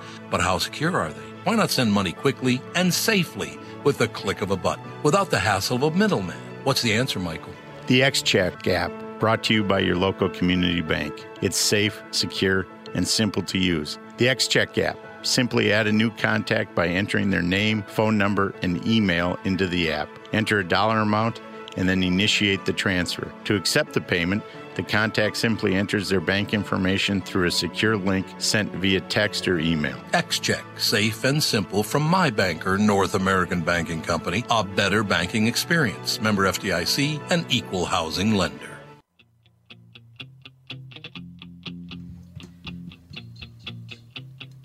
Welcome back to the Tom Bernard Show. And of course, does it sound like anything's happening? Oh, I don't think your mic's on. Uh-oh. We're having some technical difficulties here on a Monday. All right, yeah, say got a case of the Mondays going on. oh, your cable is broken. That's why. Uh-oh. You must have broken it. No, it was doing that the whole time. That's why it was crackling like that. Oh, I think it's on now. This is the inside. Yeah, this is behind the podcast scenes. of what happens. Welcome to the... Well, anywho, I need a new cable. last night there was breaking news. Rick Ocasek from the Cars passed away. He was 75 years old. I don't know why they said his estranged wife. Was he... Is it strange? She might have been strange. Well, she's the one who found him unresponsive. Mm-hmm. 911 was called, and he was pronounced dead at the scene. So I'm like, a strange wife. Would she just like didn't hear from him for a couple days and just like, I'm gonna go check on him, or was she living that there? Because normally when you say like a strange, like they're not talking, they're not together, they're completely they're just, separate. But yeah, I mean, I remember watching the video. I used to watch VH1 and MTV all the time, and I remember seeing the Cars, and he kind of creeped me out a little bit because he was so like skinny and kind of he had that look to him. Yeah, he's kind of a weird, scraggly looking dude. Yeah, but God, man, their music. Yes, you are. Their music was. I mean, they started in the mid 70s all the way into the 80s, and even I don't know if they had any hits in the 90s or not, but yeah, it's a sad. We just lost Eddie Money last Friday. Now Rick Ocasek today or last night, and it's like, oh gosh, who's next? Although I did see a NASCAR driver or some race car driver died today. Really? Yeah. Was it like race related? Like there wasn't like an accident in some NASCAR race? And like I saw the story and then it like disappeared. So apparently he wasn't too important or something. Just a little news blip. And there you go. I can name like 5 NASCAR drivers. Do you hear the mics seem like they went out? Yeah, I don't know what the hell's going on. I'm gonna try resetting the tower, I think. Okay.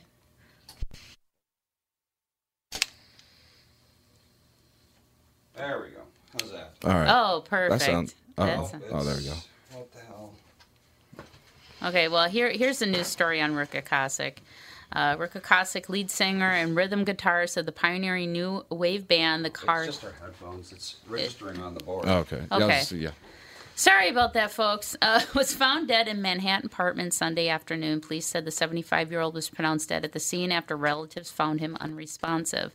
The cause of death is unclear, though police say there is no sign of foul play. Ocasek formed the band in Boston in the mid-'70s with Benjamin Orr, who used to be the lead singer. But then he had developed a brain tumor or some type of cancer and wrote almost all their songs. He helped kickstart the new wave movement by pinning his disaffected vocals against a herky-jerky rhythm guitar, dense keyboards, and dance floor ready beats. So, yep. So R.I.P. Rick Ocasek.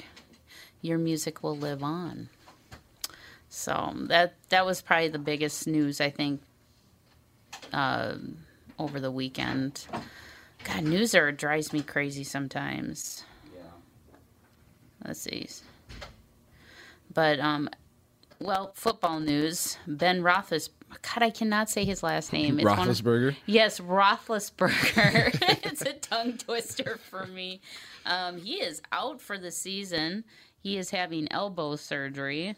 Did he dislocate his elbow or what's going on? I'm not sure. I didn't actually see the injury or anything like that, but yeah, he is having surgery. I think they said today, and which is just another saga for the Pittsburgh Steelers after going through Le'Veon Bell last year and then the Antonio Brown thing as well at the end of last year and trading him, and now Roethlisberger. It's like can't catch a break for. They looked so bad, not this last Sunday, but the first week one. Mm-hmm. Oh, they looked so bad. They're so just disjointed, not in sync with each other. Yeah, you know. Which, I mean, it makes a little bit of sense because their offseason was all just the Antonio Brown drama of him tweeting at them and them having to answer questions about him. And, yeah, you would like to see them kind of get their act together and move on. But it's amazing how one player can distract a whole team. Oh, yeah. You know. I mean, just look at the Raiders. Like, that their whole offseason and being on Hard Knocks was all him just in the cryo chamber with the frozen feet, and then the helmet issue.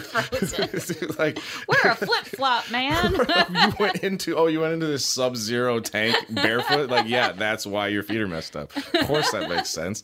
And then the helmet thing, which was dumb because it's like I remember seeing like the quote when he finally got his helmet approved, and he's like, "I feel faster and agile now." And it's like, I played football like.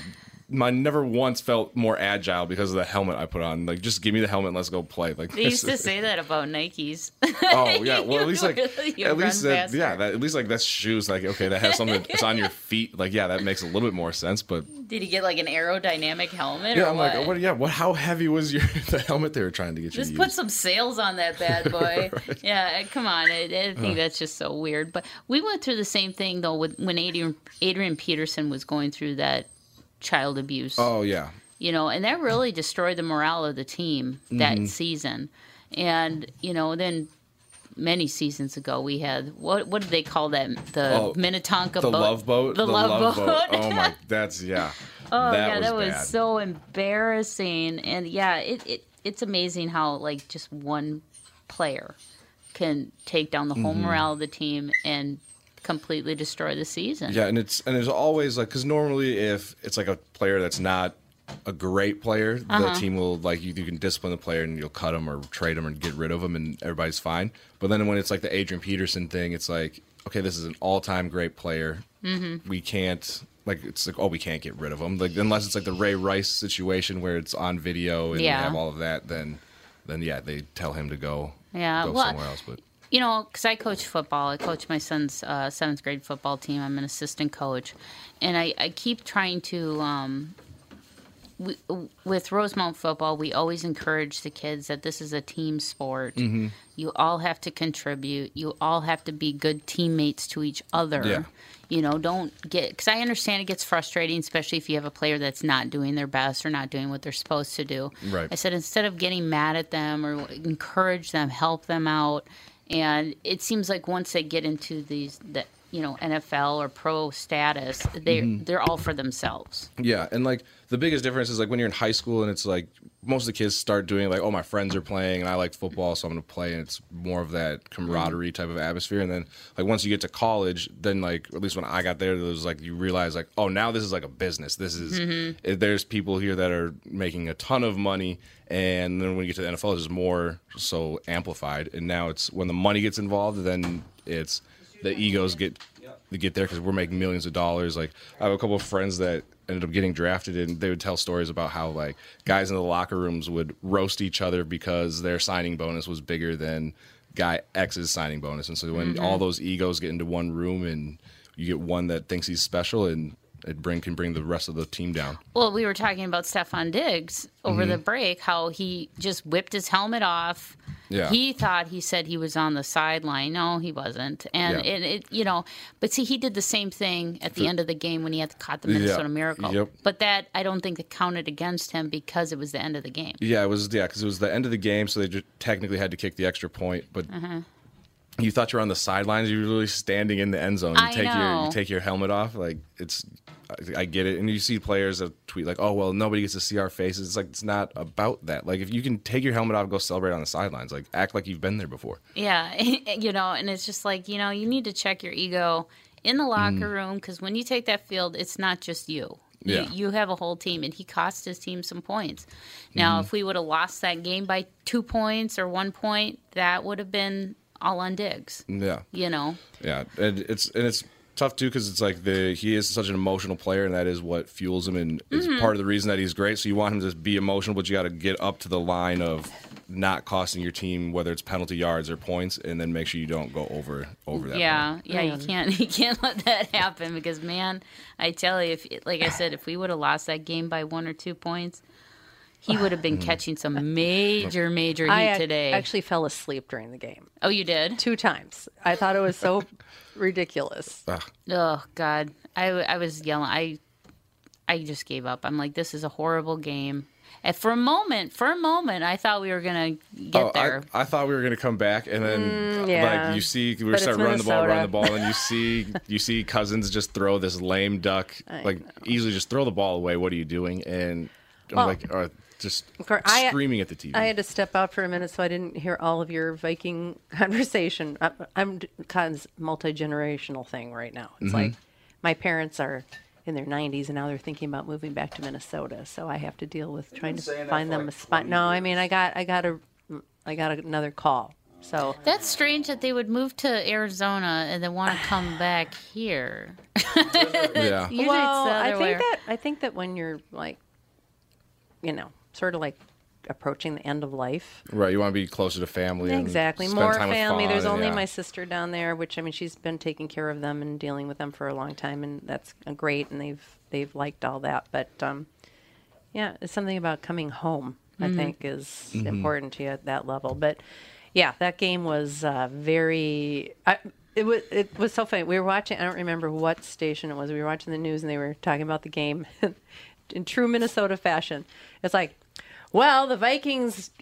We have to be happy because it could have been a lot worse because it didn't look like they were going to score at all for a while. And I'm like, it could have been a lot worse. We lost. Yeah, it was. We lost. It looked like we were about to get shut out and just ran completely out of the building. It was like the whole range of emotions of we're a terrible team, and then we start to come back. We're like, okay, we just got off to a slow start. We're good. We can make this work. And then we had those calls against us that were crazy. Oh, yeah. Yeah, the pass interference on Dalvin Cook in the end zone. Even the one on Adam Thielen, I think, had one. Yeah. Diggs had one. And it was like, these are all just normal football plays that are now just getting completely destroying. Yeah, they said that Adam Thielen pushed off the defensive player. No, he just stuck his hand out because the other guy was trying to deflect the ball. So he was just. He swam over the top of him and tried to catch the football. And it's like that's. And then the Packers were using reviews, in my opinion, because we all of a sudden got some momentum. Mm-hmm. So every single thing they started calling a review on, which was really irritating. Yeah. Yeah, I know. I saw a meme that says the penalty on the Minnesota Vikings for not being the Packers. Basically, that's what it was like. And even the commentators on Fox were like, "Are you guys noticing that there's a lot more penalties going on or getting called on the Vikings and the Packers?" And then at one time there were two flags thrown, and one was against us, and one was against the Packers, and only the one against us stood. Yeah, they're like, after discussion, we decided that we're going to pick up that flag, and it's just holding on the Vikings. It was very bizarre. Almost seemed a little. Yeah. Point. I was like, all of a sudden, I see a ref's hat fly out on the field. I'm like, why is there a hat? He already threw his one flag, so he needed something else to throw, so he threw his hat. Oh, yeah. It was getting to the point where it's like, this is when I fall asleep is when there's flags thrown on every stinking play. Mm-hmm. Yeah, when you're running out of flags to throw, there's a problem. Yeah, let's just play football at this point. Oh, God. Yeah, it was Kirk Cousins did not play to par. No. He was making poor... No, he missed a lot of open throws, and like there's one to Diggs overthrew the ball. I don't know how many times. Yeah, and he almost had 6 interceptions he would have thrown. 2 were caught, but how old is he? He's got to be early 30s, probably 32. So he's not like a 33. rookie. No. He should not be making these mistakes. He feels like a rookie. These are first year high school type mistakes that he's making. Yeah, the Vikings look like a completely different team than they did last week. Completely different. And our running game still we're averaging 7 yards a carry, so our running game still looks good. It's just we got to get Cousins to be able to hit an open receiver. Yeah, they got to work on the pass blocking and giving Cousins some time because there was a lot of times too he was rushed and then he would just throw the ball. Well, he should have just carried the ball or threw the ball out of bounds. Yeah. You don't. I'd rather see you gain 2 yards than almost throw an interception. You think? Sorry. You think? Well, then too, it's like when he runs, he's probably going to fumble the football. I saw like it was a stat. He's had 44 fumbles over like the course of his career, which is more than any running back probably in the league. Probably more than half the teams that have had fumbles. Why can't the Vikings get a good quarterback? I don't know. We've Is that had the question? good quarterbacks. I mean, not in a while. Not in a while. Probably the same reason we can't find a good kicker. That is also. But why is that so hard? No. I don't know. Is it just me, or do all the kickers, like the majority of the kickers in the league, look like they're 14? Yeah, that's true. I don't know what's going on, but I'm like, are they recruiting these kids from high school? They just look so much smaller, I think, compared to the other guys. They look so young in the face. They literally look like they're 14, 15 years old, and I'm like, did you even go to college? I mean, what's going on here? Yeah, and you would think that they'd age terribly because of all the stress and like the pressure that they're under from the fans and stuff. So yeah, I don't know how many times we've lost a game by 1 field goal. More than we'd like to admit. In big games too. Very irritating. Yeah. So we got to take a break. Yep. But we'll be back. I got some kind of breaking news that started last night. Economic, General Motors, all the plants, 50,000 workers just went on strike at midnight last night. So we'll talk about that news story when we get back. Tom here for Sabre Plumbing, Heating, and Air Conditioning. Right now, Sabre and Bryant are teaming up to offer 0% financing for 36 months when you buy a new Bryant furnace. This is the perfect time to replace your old furnace with a new trouble-free, energy-efficient furnace from Sabre. And when you buy Bryant equipment, you're getting one of the most trusted names in the industry. This 0% offer is available for a limited time. Call Sabre Plumbing, Heating, and Air Conditioning to find out more, and please tell them that Tom sent you. Sabre and Bryant, whatever it takes. Start the new year looking great and feel even better by losing 20 to 40 pounds with help from my friends at Ultimate, powered by Nutrimost. It's Tom, and I'm thrilled to let you know that for a very limited time, you'll receive 20 to 30% off all programs with Ultimate's New Year's resolution sale. Do what I did and let Dan and Neil Sheehy and the staff at Ultimate help you change your relationship with food forever. With the help of Ultimate, I lost 41 pounds and another 42 pounds in each of my 2 40-day programs. Debbie P. from Anoka lost 31 pounds in 43 days. Cheryl S. of Webster lost 36 pounds in 43 days. And Ron D. from Lakeville lost 57 pounds in just 43 days. Live your healthiest life starting today. Schedule an immediate consultation and receive 20 to 30% off all programs for a limited time. Call Ultimate, powered by Nutrimost, 763-333-7337. 763-333-7337.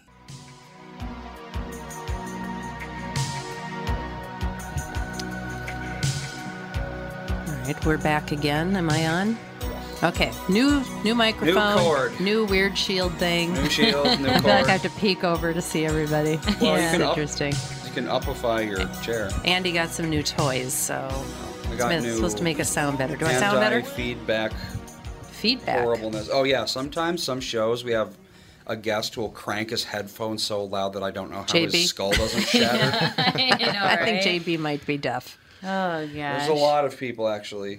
I remember one time Alex was telling me that she thought that she had a hearing problem because she thought that was why she wasn't paying attention in schools because she just couldn't hear. That's got to be it. So I brought her in. Costco has that little booth where you can just walk in and say, "Can I hit a hearing test?" This was like 10 years ago. It was a long time ago. So the guy puts the little thing on her and is testing her hearing, and he's just grinning.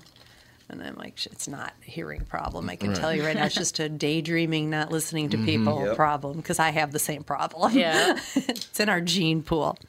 So he gets done with the test, and he's like, well, I have to tell you, you got the hearing of a German Shepherd dog. So you do not have a hearing problem. No. She's like, damn. There goes that theory. Okay, well, right before the break, I mentioned that GM went on strike, and it says roughly 49,000 workers at General Motors plants in the U.S. plan to go on strike just before midnight, which was midnight Sunday. But talks between the United Auto Workers and the automaker will resume. About 200 plant-level union levers voted unanimously Words are hard today. In favor of a walkout during a meeting Sunday morning in Detroit. So, I tell you, that's going to impact hugely if they can't negotiate a new contract. My ex-husband worked for the Ford plant here in St. Paul, and I can tell you how many times they were threatening to go on strike because these union contracts with the Ford, they would always falter, and I can't imagine living like that. And then if you have a family to provide for and you cross that picket line, you are so chastised by your former your fellow coworkers. Oh yeah, but it's like, what are you going to do? Starve? I know, because you don't get paid when you go on strike. That's why I'm confused. You pay your union dues. Why don't they put some money aside for when you do have to go on a strike, so you get at least a little bit of money to buy groceries or something? Yeah, and it's not like these unions are hurting for money for the most part, especially one like auto unions. They have lots of money and lots of power, so they should be able to do that. Well, one of our listeners, Emo, in Wisconsin, he works for GM, and he said it would definitely affect him because I stay late and get most of our new cars ready for the lot, but the Teamsters are planning on not delivering the vehicles. Oh. So... And if, let's say he, shows up, he's like, okay, I'm not going on strike, and he's like, oh, I'm here to do my job, and, no cars show up, would he still get paid? That's a good question. If I'm, the guy that's supposed to put the steering wheel in the car, but nobody's putting the rest of it together, hey, I'm here with all these steering wheels just waiting for you guys to put Well, I think aren't most cars put together by robots? Right. Yeah. So these are the people that probably are keeping the line going, or some of the jobs that robots obviously couldn't do. Well, but see, you need people to man the robots. You need people for quality control. Whether if it's a robot putting the part on, they do need somebody to supervise it to make sure that there's no malfunction with the robotic arms of putting these parts on. Yeah, what are they asking for? What do the people want? I think it doesn't really pay get raise. Is money, it? I'm sure it's probably. It's always money. Let's see. Just says contracts. So usually with a contract, when it comes to auto workers, it's benefits, pay increases, or cost of living increases. See, I always feel, and I'm probably wrong, but I always feel that if somebody's in a union job, that they've already got pretty good benefits. They do, right? When my ex worked for Ford, our health insurance, we didn't pay a penny for it. Wow. They covered the 100% premium. We had and for somebody that pays tons of money for horrid insurance that doesn't pay for anything with sky-high deductibles, that sounds like a really cushy, wonderful thing. Well, I know, and they were trying to, before the Ford plant closed here in St. Paul, they were trying to renegotiate contracts to keep it open.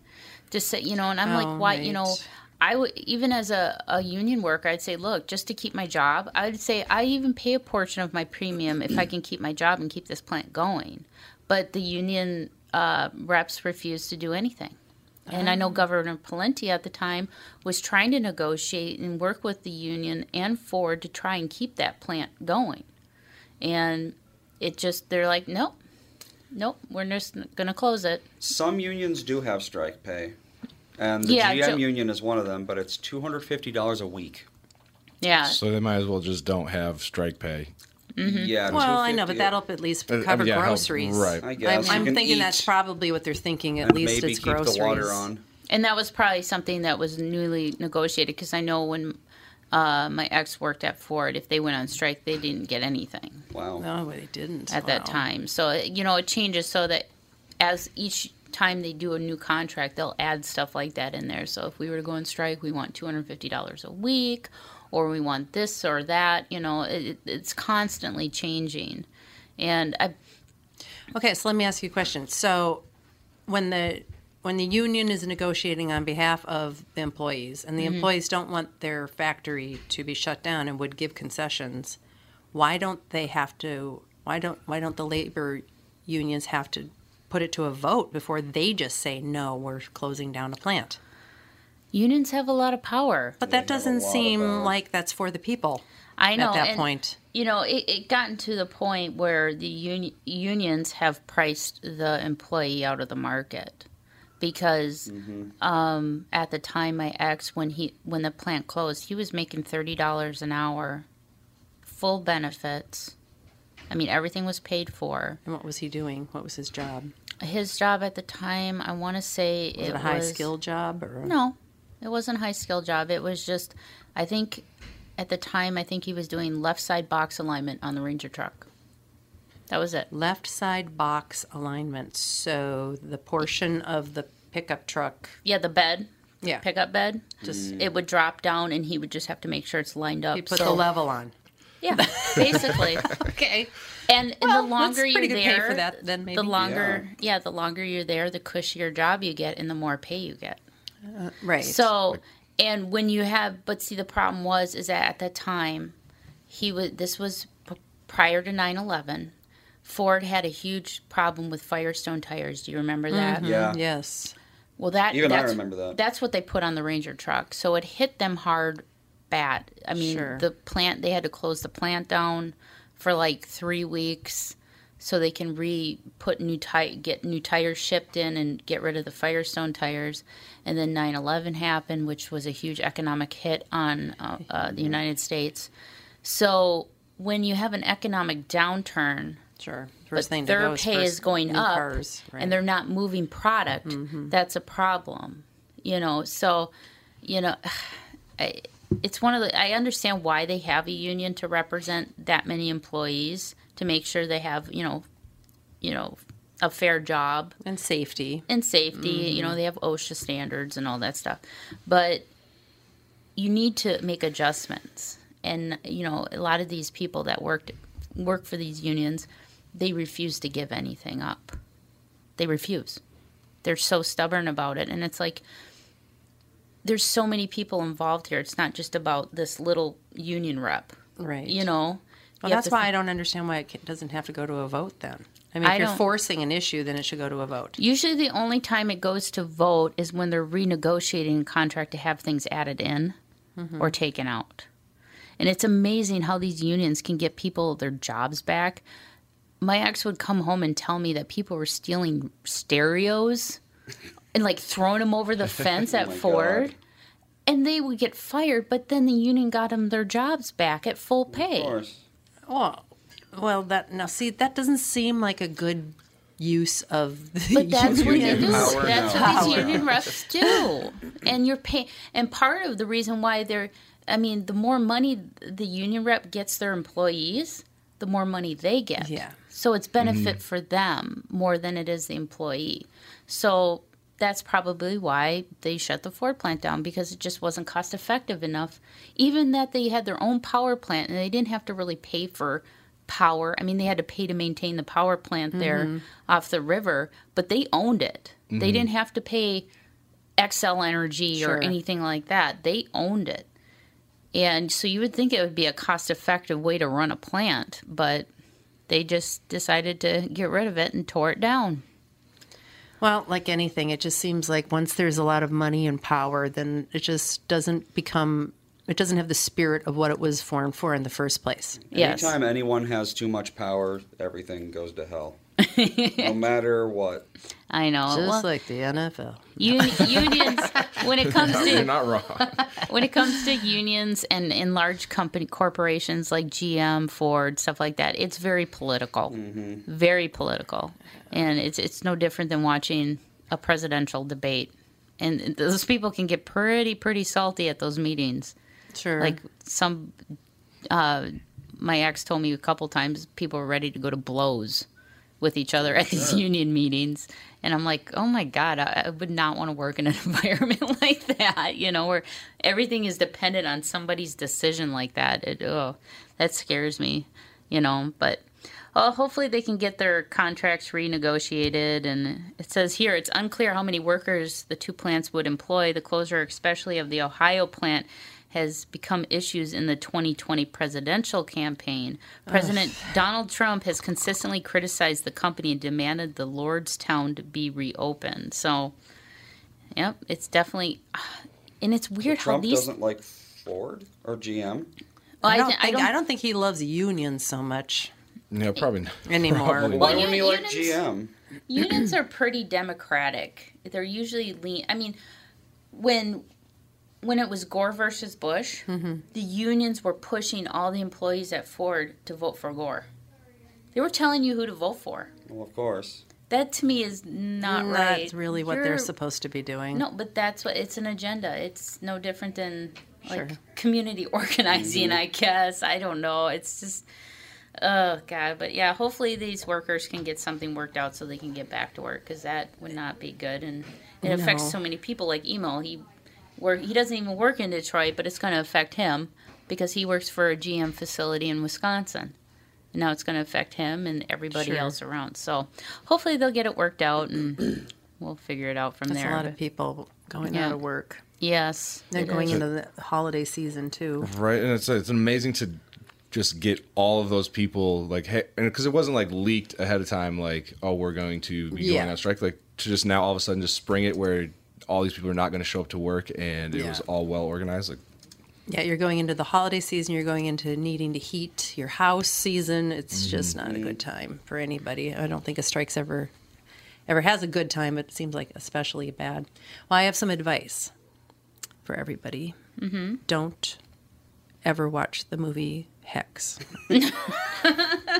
As long as you live, if you're the most bored you've ever been. Which Hex? Okay, this is the one that is based, I believe, in Cambodia. Okay. Cambodia. Oh, yeah, I need to look up, There's like some voodoo stuff going on in it, but it's two Americans.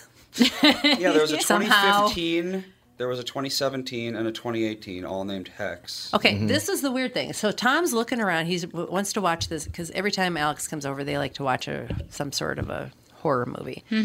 And I'm guessing it wasn't the 2015 because it was shot it was made by the Nigerian people. No, I don't think so. But so Tom's looking around, and there was another one, which is the one that he wanted to watch, which took place in the English countryside, but we ended up with the one in Cambodia. So you wanted 2017, and you got 2018, I believe. So this is all released on Netflix or Hulu or whatever it was, all at the same time. Okay. Very odd. Not confusing. And a young backpacker's holiday romance turns into a nightmare when the girl has blackouts. Yes, that's the one. You got the 2018 one, which is not. But to add to the confusion, I think it was Netflix. Not sure. Don't quote me. The description of the other Hex movie. Okay, it said it was the one in the English countryside, but when you bought it or looked at the trailer, it was this new one. Oh, geez. They didn't even know what they were don't doing. even know what's going on. There are two movies called Hex released with less than a year apart. That's a little weird. Well, I think that they were just released on Vudu or Netflix. One or was whatever. made in 2017, and the other was made in 2018. But I'm just saying that, you know how sometimes they're released at a different time, but they were released basically at the same time on Netflix. Yeah. Oh, okay. And then they had everything mixed up, so you didn't even know what you were watching. Yeah. So the one in Cambodia, hard pass. Okay. Hard pass. No bueno. No, watch that one. Yeah. So if you want to watch Hex, don't watch the one where it's a woman with the word Hex drawn on her chest. One is okay. Watch the one where it's a guy with a torch. We'll talk to you tomorrow with the family.